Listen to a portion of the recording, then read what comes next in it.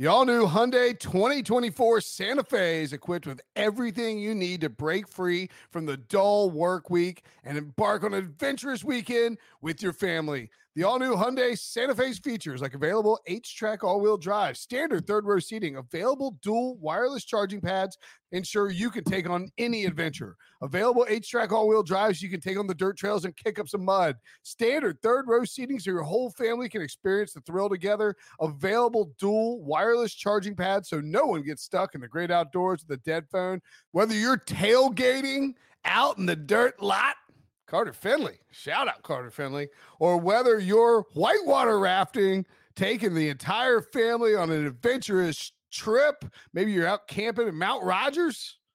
I used to go as a kid. Wish my parents had a Hyundai Santa Fe. The Hyundai Santa Fe is perfect for your family outing. Learn more about the all-new Hyundai Santa Fe at HyundaiUSA.com. Call 562-314-4603 for complete details. The perfect combination of versatile athleisure and training apparel has arrived.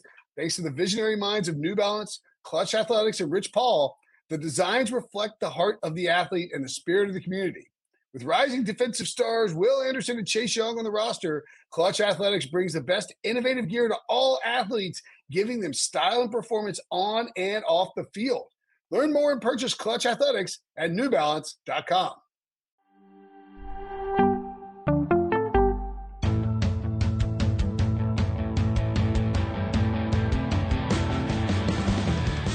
What's up, everybody? Welcome to the Pick Six Podcast, CBS NFL Podcast. I'm Katie Mox here with Will Brinson, and today we have our friend Brady Quinn, quarterback extraordinaire. While you're here, give us a like and comment or subscribe to the YouTube page. If you're listening to audio only, download, follow, and as always, tell your friends to listen and watch the pod. Before we get into it today, this weekend, CBS heads to a major tournament when the world's best golfers descend on the legendary Oak Hill Country Club, with the winner taking home the coveted Wanamaker Trophy at the PGA Championship. Live coverage on Saturday and Sunday begins at 1 p.m. Eastern. The PGA Championship this weekend on CBS. Fellas, while on that subject, I don't know if you saw the press conference with Rory McIlroy when he said, if I never win another tournament again, I will be satisfied with my career, or something to that note. How do you feel about that? Yeah, he's lying. He wants the career Grand Slam. He doesn't have a win at Augusta. He doesn't have a win at the Masters. He's not guaranteed membership at Augusta as a result. I don't know how they do that technically. Like, let's say you're one of the best golfers to ever play the game of golf, and you don't win a Masters, but you win the three other majors.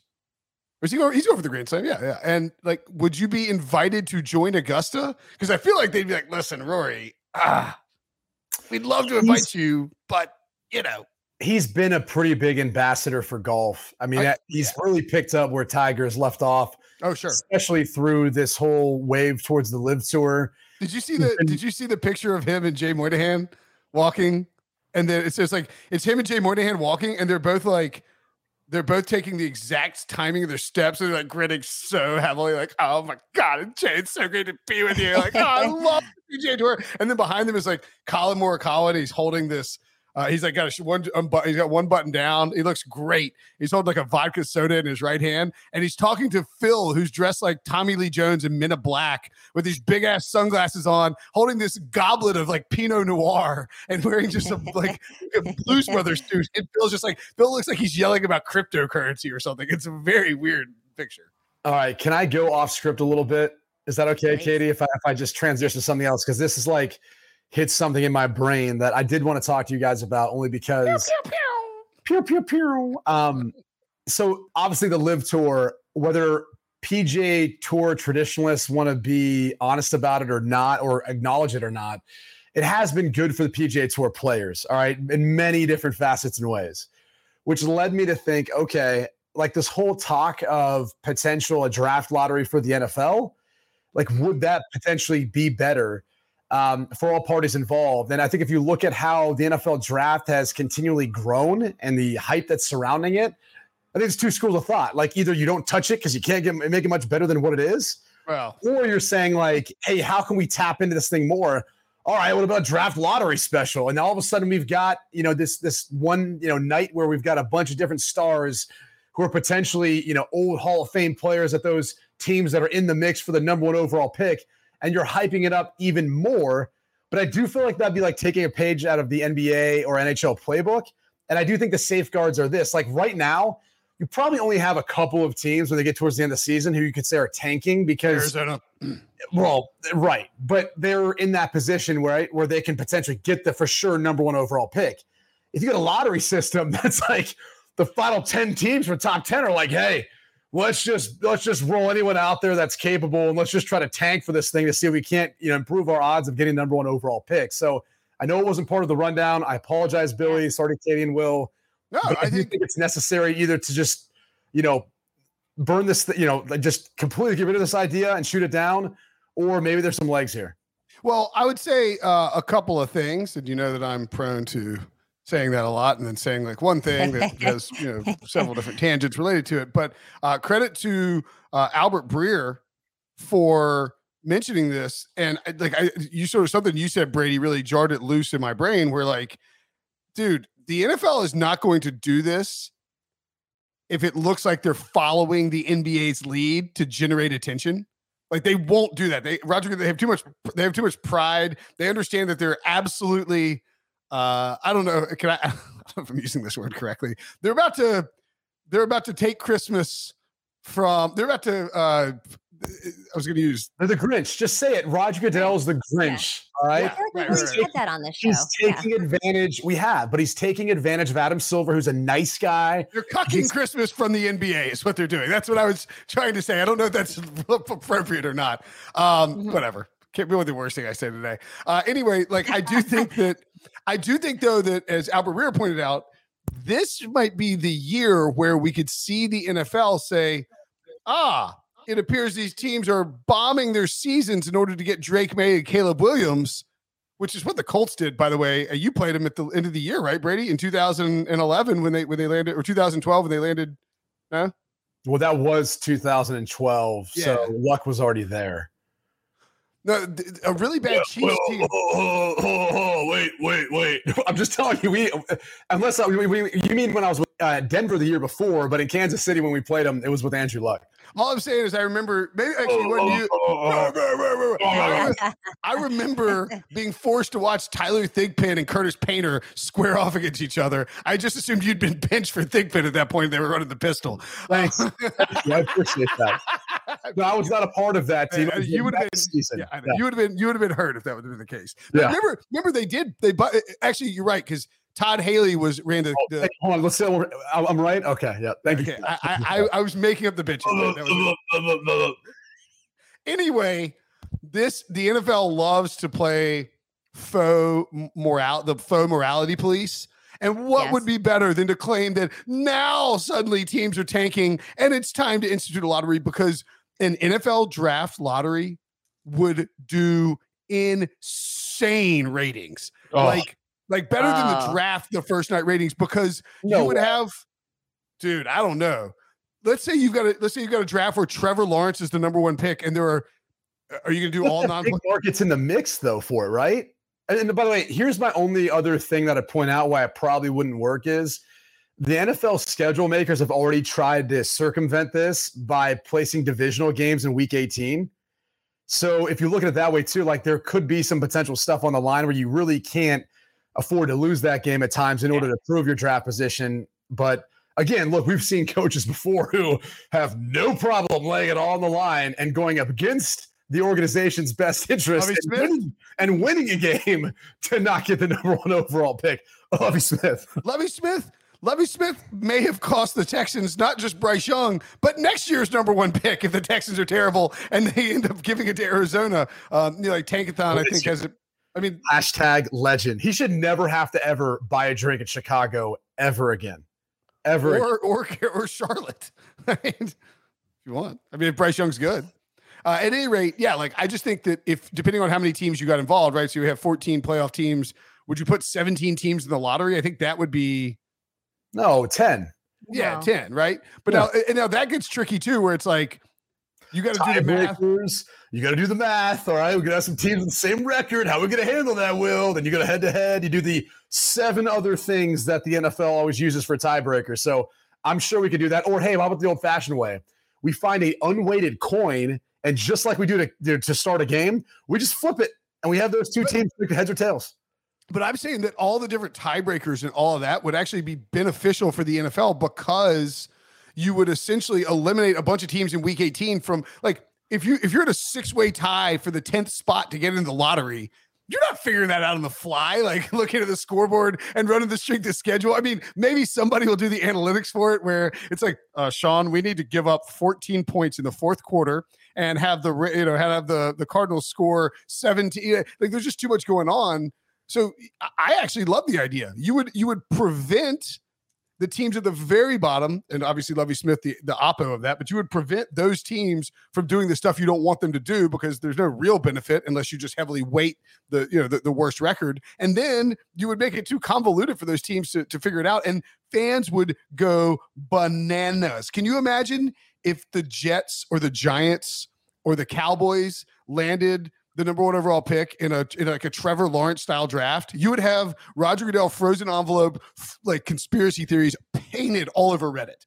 Yeah, I'm with you. I'm 100% with you. I mean, obviously, part of the reason why I bring that up is because the 2024 draft does have a guy like Caleb Williams, who teams are probably going to tank for.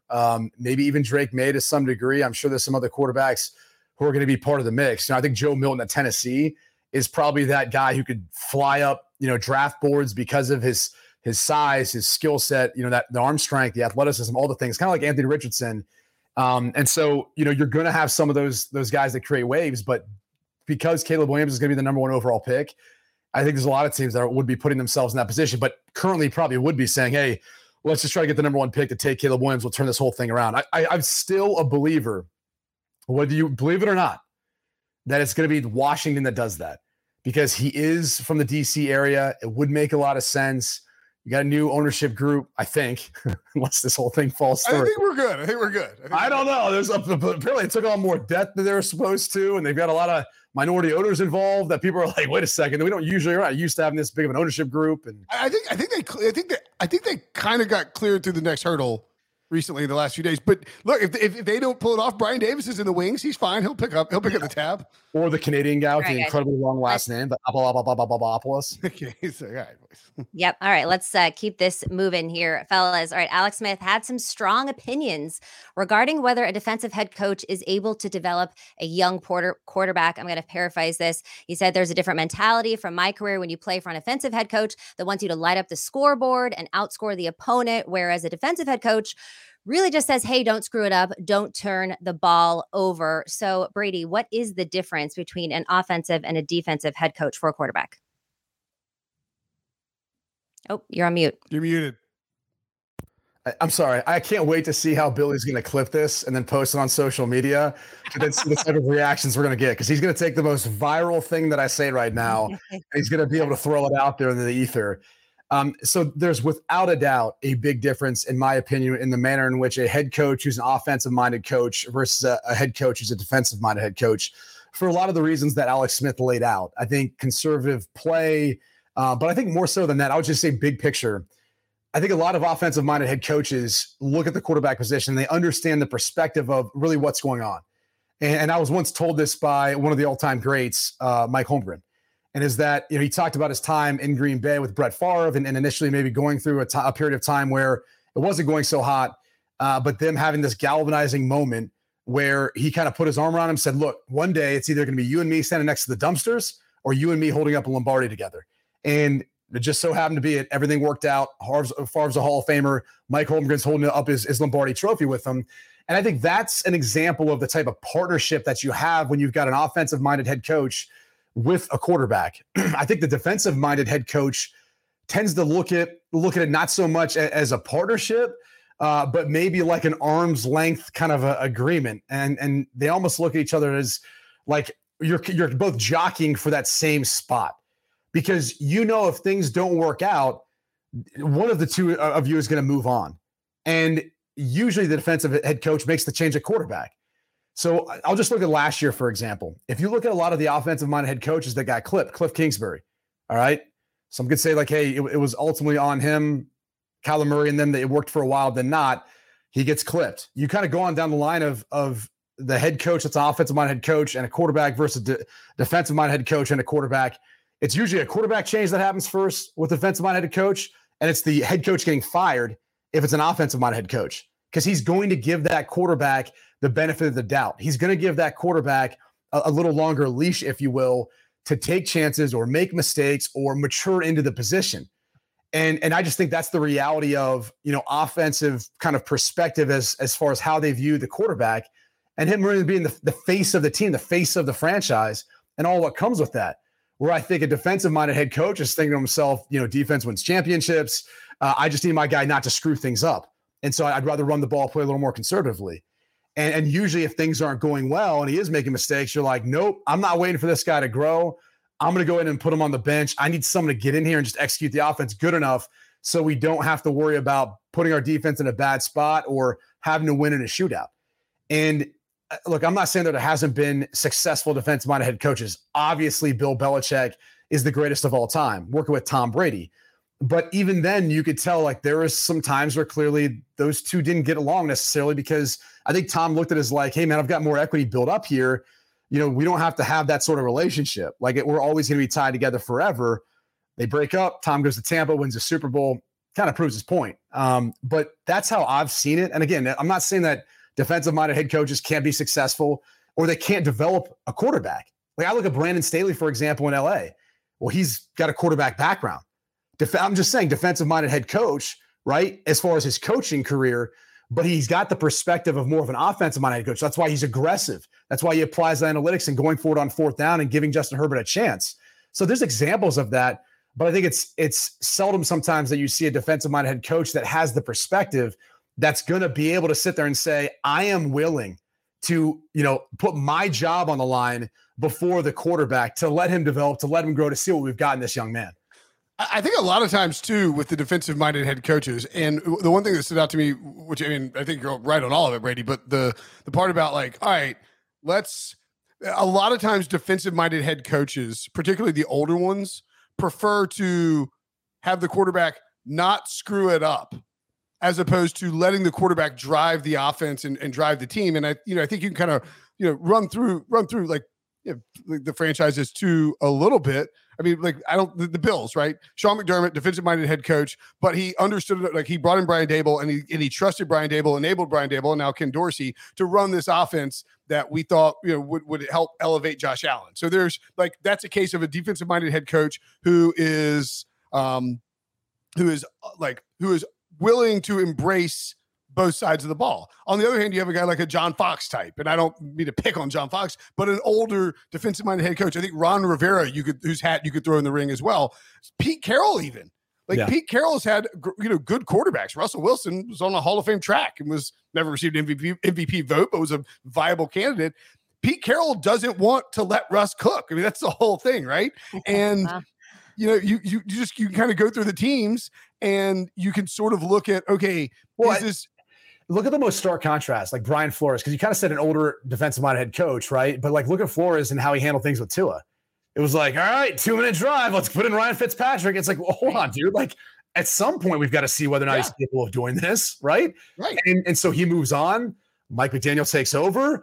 Boom.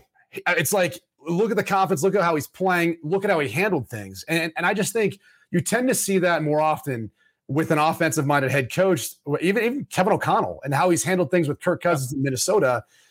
You just tend to see that more often with an offensive-minded head coach than a defensive-minded head coach. And the other thing, too, is that a lot of times an offensive-minded head coach is going to cater his offense to the skill set and the variable abilities of that quarterback more often than a defensive-minded head coach is going to be. When a defensive-minded head coach does that, it's typically, again, because they're empowering a smart hire at the offensive coordinator position and then saying, you do the work on the offensive side of the ball. So I don't know. I think ultimately it's probably like a lot of things in life where there's there's this side and there's this side, right. And they like to argue about it. But down the middle is where you want to live, where you're an offensive coach who caters stuff to your quarterback, or you're a defensive-minded head coach who's smart enough to bring in an offensive mind that will help your quarterback grow.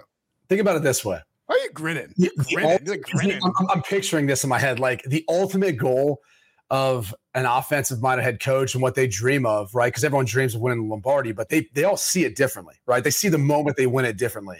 So an offensive-minded head coach sees it being like a completion, down at the goal line, he stretches across it, he gets it, touchdown, they win. Like that's how the offensive-minded head coach pictures it in the final moments of the Super Bowl, and then hoisting up that Lombardi trophy and looking at his call sheet and circling it and, putting it in a frame and putting it on his wall forever.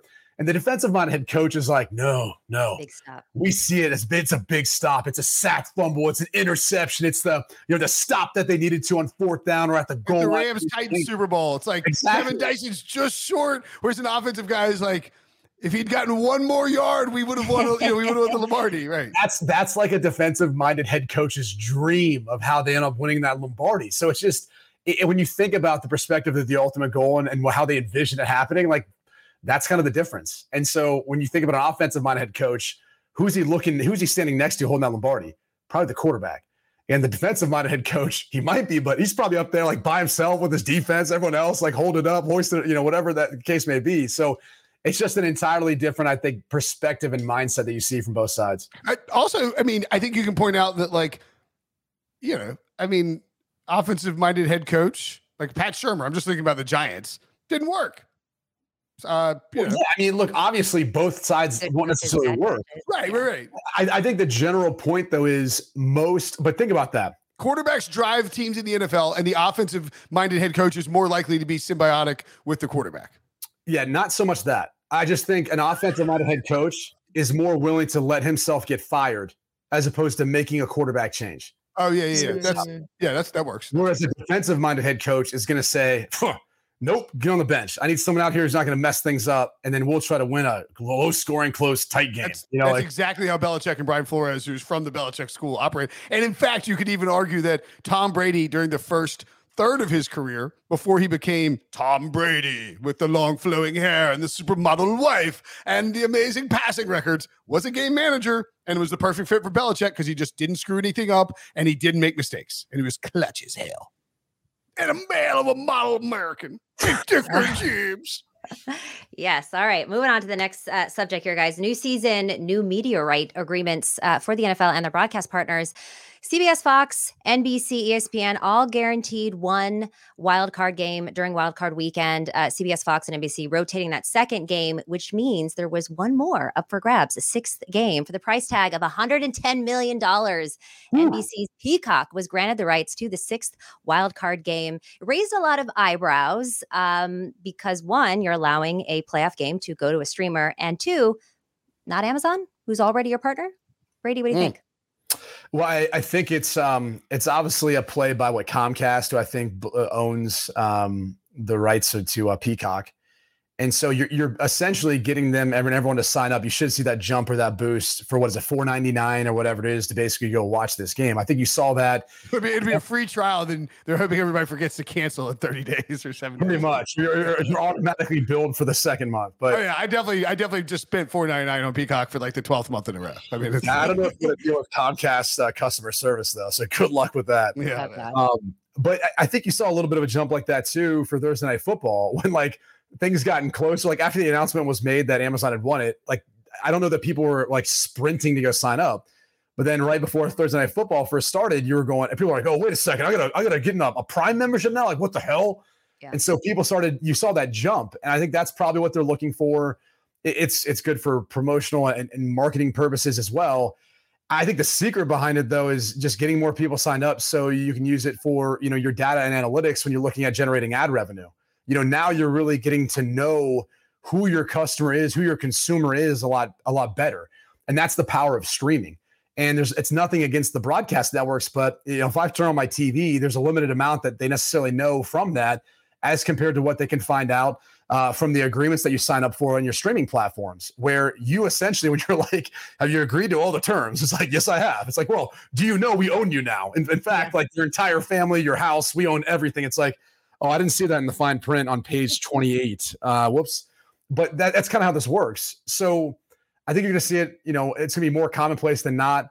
Notre Dame fans went through this because they had streamed I think it was Notre Dame Toledo. They had streamed exclusively on Peacock. And yes, I think there were some bandwidth, maybe buffering issues, which is the big concern here is consumption. And then I think the biggest concern should be with the books.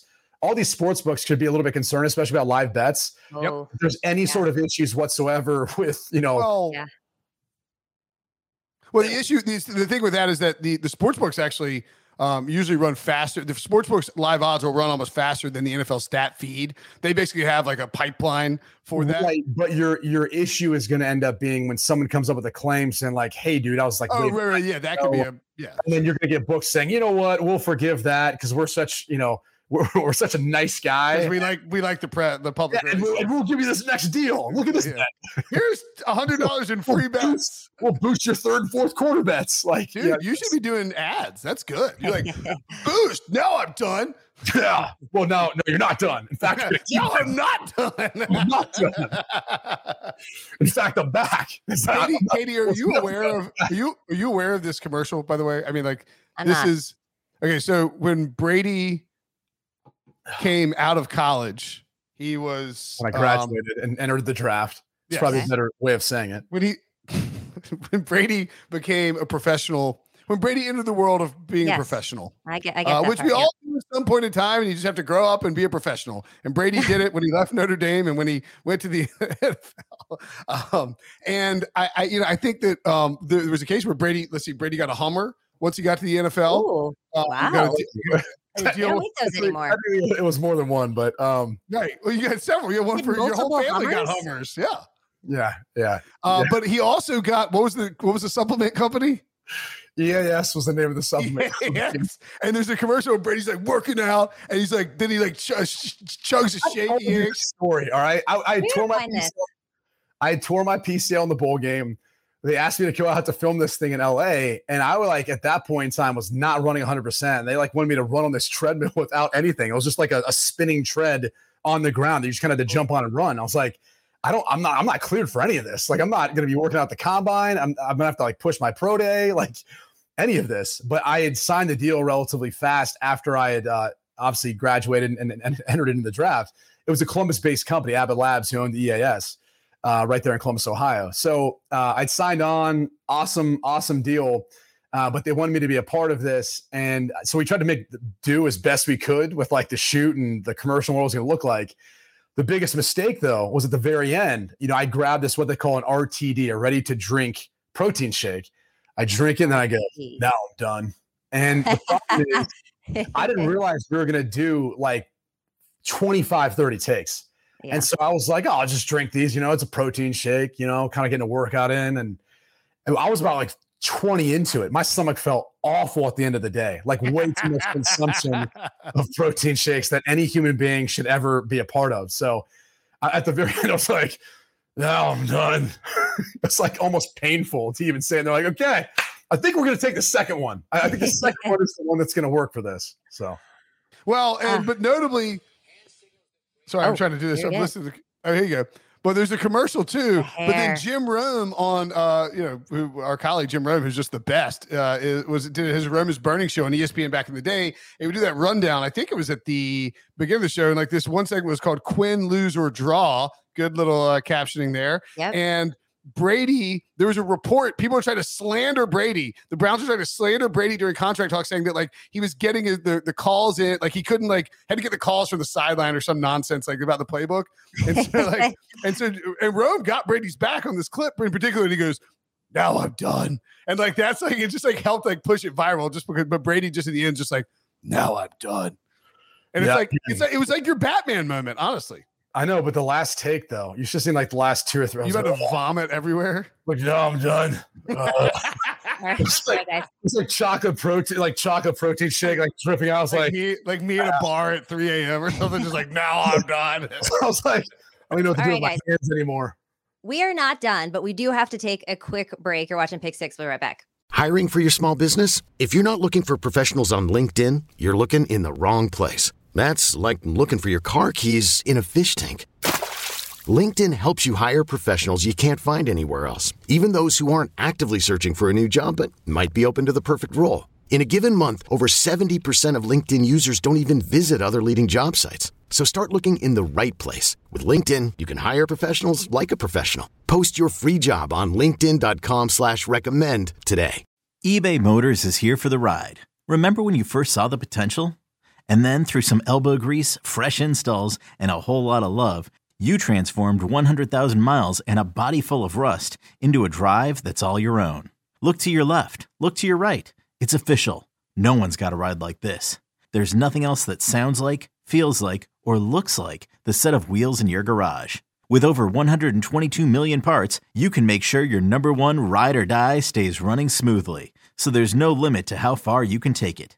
Brake kits, turbochargers, engines, exhaust kits, roof racks, LED headlights, bumpers, whatever your baby needs, eBay Motors has it. And with eBay Guaranteed Fit, it's guaranteed to fit your ride the first time, every time, or your money back.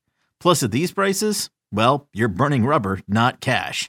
Keep your ride or die alive at ebaymotors.com. Eligible items only. Exclusions apply. Witness one of the world's biggest stars as a family man. Really? May 17th. I just jumped into Stallone. There's no place like Stallone.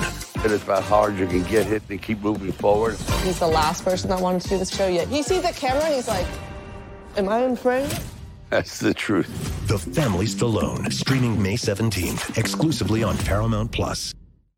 Welcome back to the Pick Six podcast. That was fun, and I can't wait to watch that actually with the sound on a little bit later today. But let's pivot here, talk about Davante Adams. He did go all pro for the third time, this time without Aaron Rodgers, and he basically said, it proved that I am me. Brady, what do you think? Well, yes, you are. I'm not sure who else you would be, but yes, I also am me, and Will is him, and Katie, you're you. So there you go. I'm not really. The interesting thing is, like, he's been a little more outspoken since he's joined the Las Vegas Raiders. It didn't seem like he was like that as much in Green Bay, and I'm not sure what conclusion you want to draw to that. On the radio show I do, LeVar Arrington's been saying he thinks that they were chopping it up maybe in the barbershop or something, and like something was said, and he was like, "Wait a second, I need to make sure that this is known out there." So he thinks that's where maybe this all started, or the origin of this was. It is an interesting timing, though. With a few things that have come out. The first being the fact that, look, he was playing with a quarterback who was about ready to have 5 consecutive seasons throwing for over 4,000 yards. Carr would have had 4,000 again last year had he not been benched. He was around 3,600, somewhere there. Specifically for contractual reasons, too. 100%. Contractual reasons and all that. It wasn't like performance or injury or anything. So he would have been a 5th straight season. And the only reason I'm saying that is because you do have to have a capable quarterback, right? This isn't like the chicken and the egg. Like, if you're going to be a Hall of Fame wide receiver, you usually need to have a guy who can get you the football and has been capable enough. And I think maybe there's a little more question this year based on his comments about him speaking with the front office, right? Dave Ziegler and maybe even Josh McDaniels about some of their moves and saying he doesn't necessarily agree with them, but he's, got to work with them the best he can, because your guy, Jimmy G, Katie's never thrown for over 4,000 yards. So it might be a little more, and he struggled to stay healthy, which I love Jimmy G. Okay. He's one of my favorite human beings in the NFL. Every time I've dealt with him, the dude's, just an smart, easy guy. He's a great guy. So it's more of the fact that he hasn't been able to stay healthy as much. And he's been in offenses that maybe haven't necessarily wanted to throw for 4,000 yards. Right. Sure. So it's just kind of interesting that Davante Adams would say these things now, and the comments kind of lead to the fingers pointing to like, okay, maybe he's not a fan of the whole Jimmy Garoppolo signing, whatever the case may be. Well, he's not a fan of Derek Carr leaving. I think he came there for Derek Carr. I think that too, and then probably, which again, that wasn't Derek Carr's, choice and decision. Yeah. So that's part of it. But I also think it's frustrating. Like, he had stability in Green Bay. I mean, if you look at, for example, his last season in Green Bay versus his most recent season in Las Vegas, the yards are close, touchdowns. He had more he was targeted more, but he actually ended up having less receptions than he did his final year in Green Bay. He was way more up and down too. He had some real duds and some real big games, but didn't ever feel consistent. I don't know that that's on him though. Sure. Like he's learning a new offense. Derek Carr's learning a new offense. That chemistry is going to take a while to gel, and it's not going to be like what he had with Aaron in his final year in Green Bay. So it goes to show you, like, there's obviously going to be things are going to take time. There's going to be some frustration that comes along with that. But he's a Hall of Famer. Like I don't remember anyone ever doubting whether or not Davante Adams was on the path to be a Hall of Fame wide receiver. Like it's kind of odd to me because I'm like, did someone say this? Did I miss something? Like, why is he saying this now? So Ryan Wilson likes to get mad at me when I suggest that people are Hall of Famers. Wilson is like, it's like weird. He's just like a prude about the Hall of Fame for some reason. Like he's like, I think Andrew Whitworth's a Hall of Famer. I'm like, yeah, I'm pretty confident Andrew Whitworth. I mean, don't you think Andrew Whitworth's a Hall of Famer? I think so. I mean, I have to look. Here's who I know is a Hall of Famer. Joe Thomas, baby, because he's going in this fall, and I can't wait for it. Isn't he already in? Yeah, he's already in. That's what I'm saying. He's going in this fall. Oh, wow. He's a Hall of Famer. Congratulations. I'm just saying. Yeah. Oh, you're celebrating your buddy. Sorry. Yeah. I thought you were like, I knew what you were doing. I was trying to mess with you. You know but I agree. I think Davante Adams, I mean, obviously, if he just quit playing football right now, he might not get in the Hall of Fame. If he plays out his career to a similar level that we've seen thus far in expectations, and he's a no-brainer Hall of Famer. I guess it's probably a thing where, it could be where somebody said, like you said, the barbershop comment, but like somebody at one point was like, wow, third quarterback or fourth quarterback in 3 years, huh? It's weird, like it just rubbed in the wrong way, whatever it was. And he sort of took it as, oh, everyone thinks that Aaron is or maybe Aaron just getting all the attention. It was bothering him. I don't know. I mean, whatever the case may be, dude, nobody thought, Davante Adams is a benefit to any quarterback he plays with. I think he was probably fired up to prove that he could still get it done without Aaron Rodgers. Even if nobody was doubting it, he probably just wanted to prove that he could do it on his own. But Brady, what is his motivation for coming out into the press and saying, we don't see eye to eye? I don't see eye to eye with what, the Raiders front office is doing right now. Clearly there's some kind of motivation. What do you think Davante wants? I don't know. It's tough to know, right? I mean, if you're the organization, it's nice when you talk to a player or you say, hey, we'd love to get your input on what you think of our offseason moves. And I think we all have people in our lives who they're like, hey, can I get your advice? And you're like, oh yeah, sure. Of course. I'd love to help. And then you give them your advice. They do the exact opposite, right? Like that. Oh, it's so annoying. It is. But at the same time, like when those people are your family members or people that like are friends and you love them, you just kind of come to realize like, all right, I just need to reaffirm what they really want to do because that's what they want, right? Like they want to talk to someone to say like, hey, you're doing the right thing. You should do that. Like you're perfect for that, right?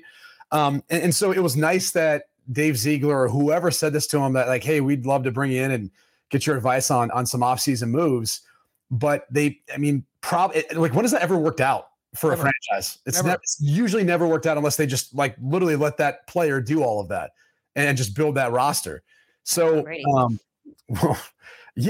can help when you. Even then, Tom Brady brought in Antonio Brown and blew the whole thing up. True. Well, there was some of that.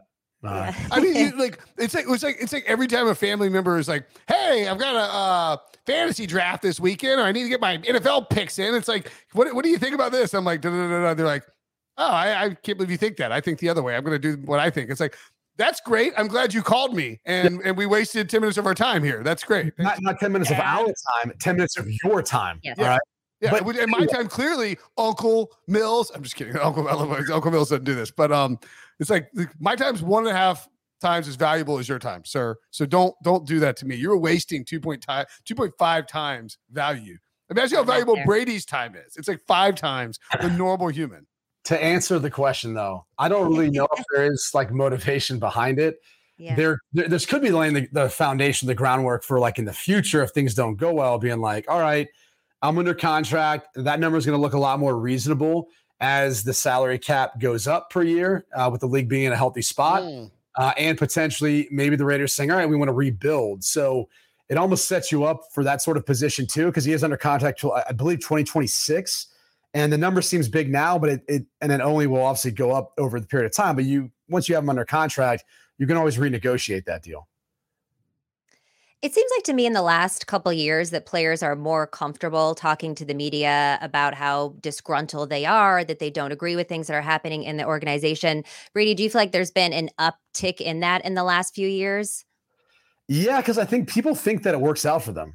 I think you think of some of the recent cases, and it's like teams have been more than willing to say, all right, you don't like it here? Like, we'll figure it out. Like, we'll send you off somewhere else, or we'll figure out a way of making this work. I think, it's obviously easier to paddle downstream than it is upstream. And I think a lot of times you look at players who are disgruntled and you feel like, why do we want a bad apple as a part of this team if they don't want to be here? And by no means am I saying like this is that situation at all. But I would say there was probably some players that Josh McDaniels first dealt with when he got to Denver. And, they ended up moving on, going somewhere else over the course of the year plus that Josh was in with the Denver Broncos. So maybe there's a thought there that, again, this could be the foundational work. If things don't work out, he doesn't like it there, they can move on. You never know. It's sometimes hard to tell, but I think between that and then everyone changing their Twitter bio, that really has any sort of weight whatsoever. God, I hate that more than anything. And everyone does it. Everyone does. They're like, oh, watch this. Also, it's like Julio Jones is like, I deleted all my Instagram pictures of me as a Falcons. It's like, what? You're a Hall of Famer as a Falcon. You probably want to keep those. Yeah, like you don't think, dude, do you think somebody's just the Instagram fairy's going to magically re-upload those for you? Like you just deleted your whole. It's like delete your profile, go away. No one cares what you post on your Instagram as if it's some coded message from the Millennial Falcon. I see what I did there. This generation of people who send coded messages through Instagram, it's pathetic. It's like, just say what you say, mean what you mean, say what you say, and be an adult about it. Like, I don't need you. Kyler Murray deletes all the Cardinals references from his Instagram. It's like, you're still under contract. Yes. No one cares if you delete your Instagram pictures, dude. They still exist. Like, God, it drives me nuts. Yeah. How do you really feel? Well, I'm on a microphone, so I kind of held back a little bit. I do think social media gives people, because you have all these yes men that are in your ear telling you how great you are every day, and are condoning the behavior, and it inflates all of the egos of some of these players. And to your point, Brady, it rarely ever works out for them. They don't exactly get what they want. We're taking a quick break here. You're watching Pick Six. We'll be right back. This episode is brought to you by Progressive Insurance. Whether you love true crime or comedy, celebrity interviews or news, you call the shots on what's in your podcast queue. And guess what? Now you can call them on your auto insurance too with the Name Your Price tool from Progressive. It works just the way it sounds. You tell Progressive how much you want to pay for car insurance, and they'll show you coverage options that fit your budget. Get your quote today at Progressive.com to join the over 28 million drivers who trust Progressive. Progressive Casualty Insurance Company and Affiliates. Price and coverage match limited by state law. Robert Half research indicates 9 out of 10 hiring managers are having difficulty hiring. If you have open roles, chances are you're feeling this too. That's why you need Robert Half. Our specialized recruiting professionals engage with our proprietary AI to connect businesses of all sizes with highly skilled talent in finance and accounting, technology, marketing and creative, legal, and administrative and customer support. At Robert Half, we know talent. Visit roberthalf.com today. Absolutely magisterial here. Artiglieria del campionato brasileiro.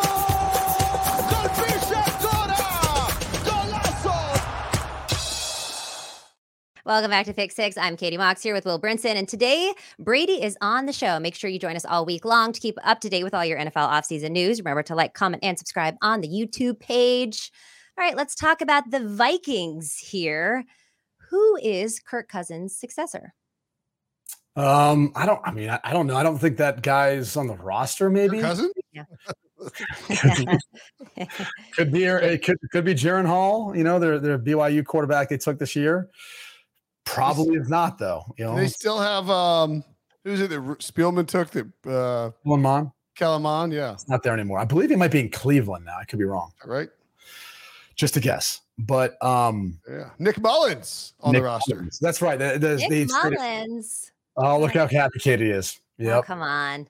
I'm not going to see what his nickname is, but you love your 49ers. By the way, sidebar, because I'm not sure. Yeah, Drake May.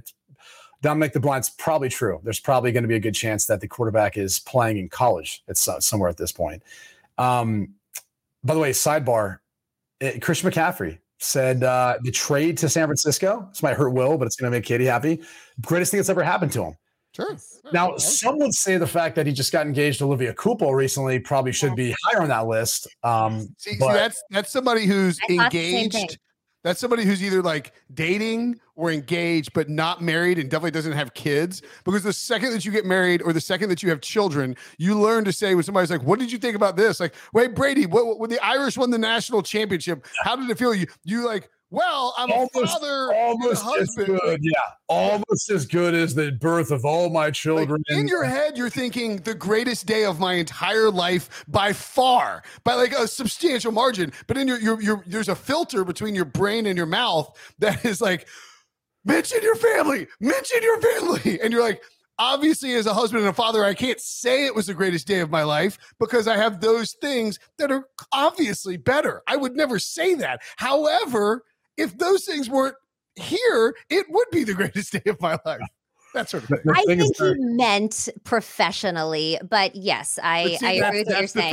That's the filter. That's where either there's a filter or you've got, add-ons, right? That you need to be putting a part of that, or like disclaimers, like you create the disclaimer first, then you go to the best thing that's happening professionally. Obviously, my engagement to insanely attractive and cool, world famous supermodel who makes way more money than I do.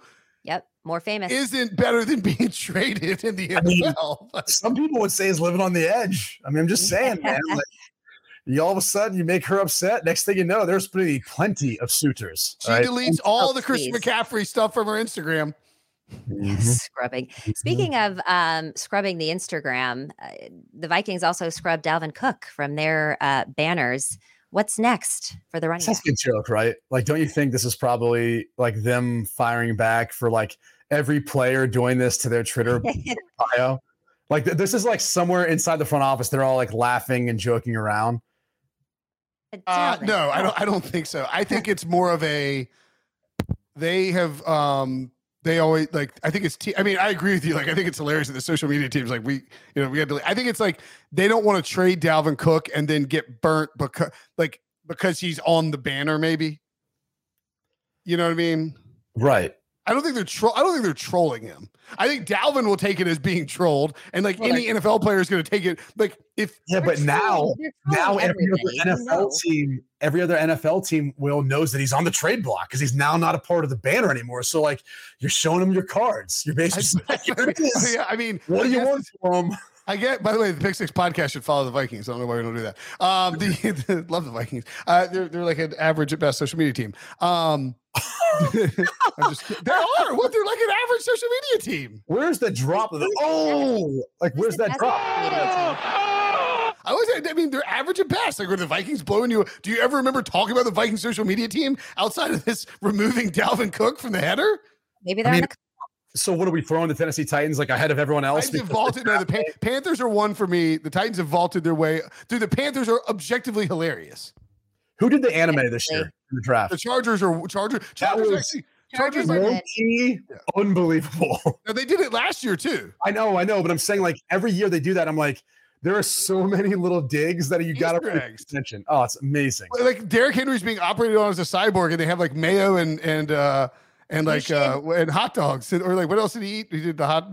Will Levis did the mayo and the. What was the public health warning? What was the public health warning they put for one of the teams? Oh God! Didn't they do that Didn't they do MRSA at one point? Like, didn't they do a MRSA dig?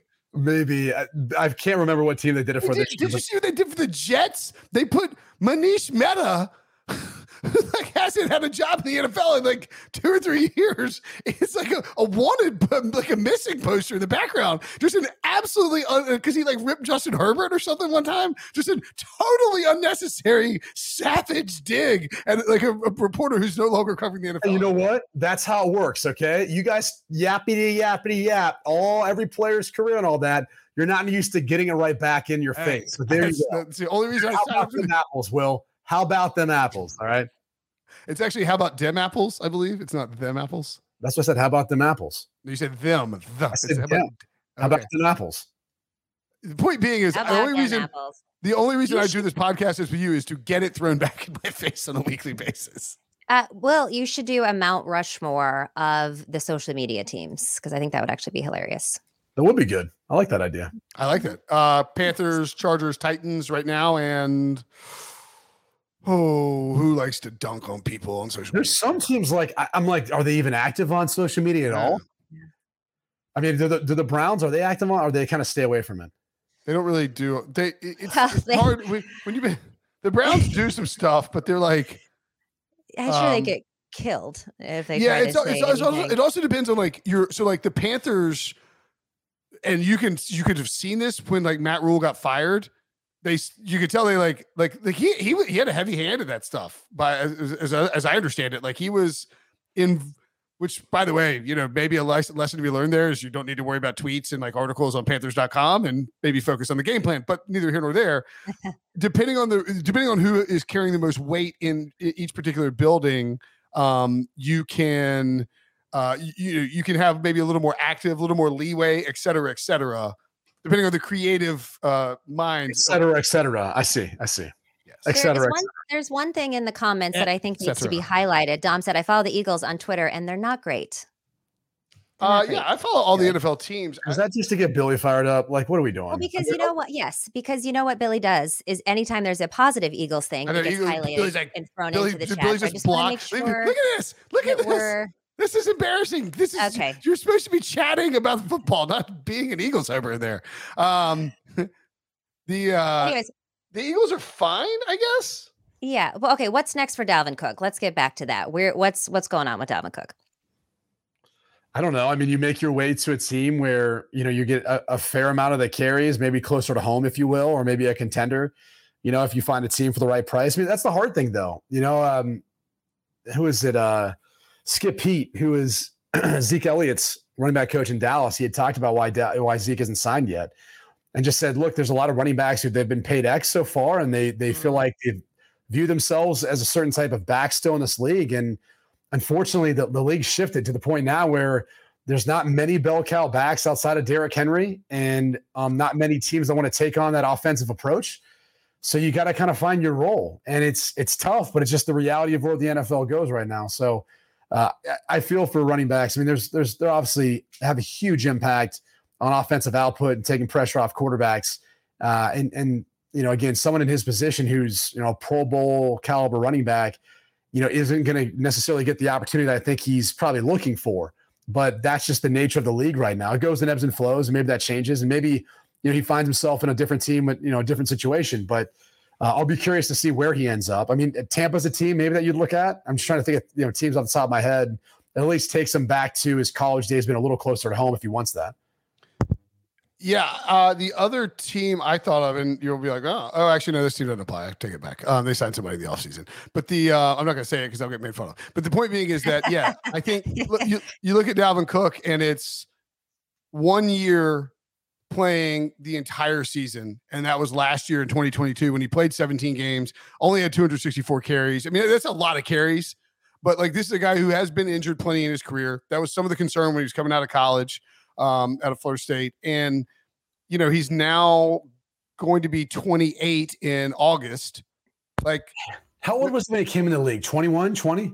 He was 22 his rookie year. So he's played 6 years. I feel like he's been in the NFL a lot longer than that.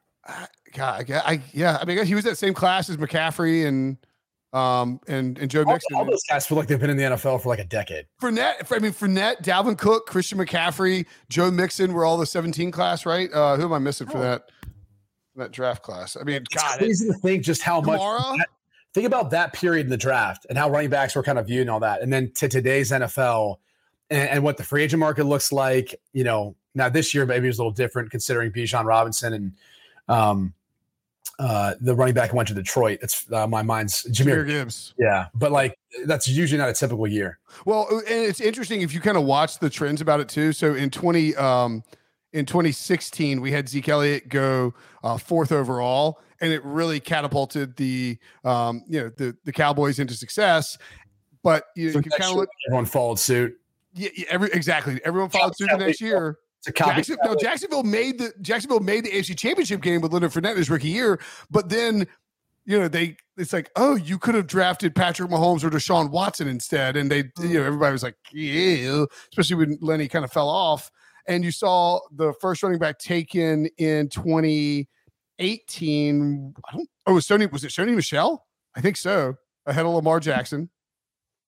And then 2019, we had and the point being is like you saw a big drop off, and now we've kind of seen it come back a little bit this year with Jahmyr Gibbs and Bijan Robinson. Although I think, to your point, Brady, that's probably more of a trend related to this draft class than it is overall running back success.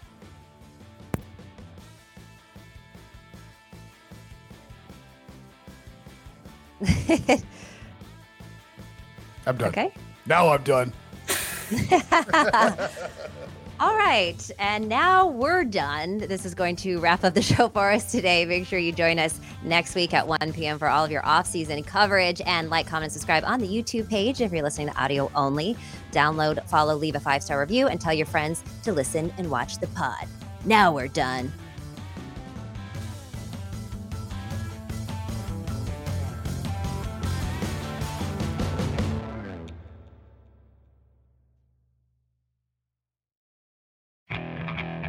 Okay, picture this.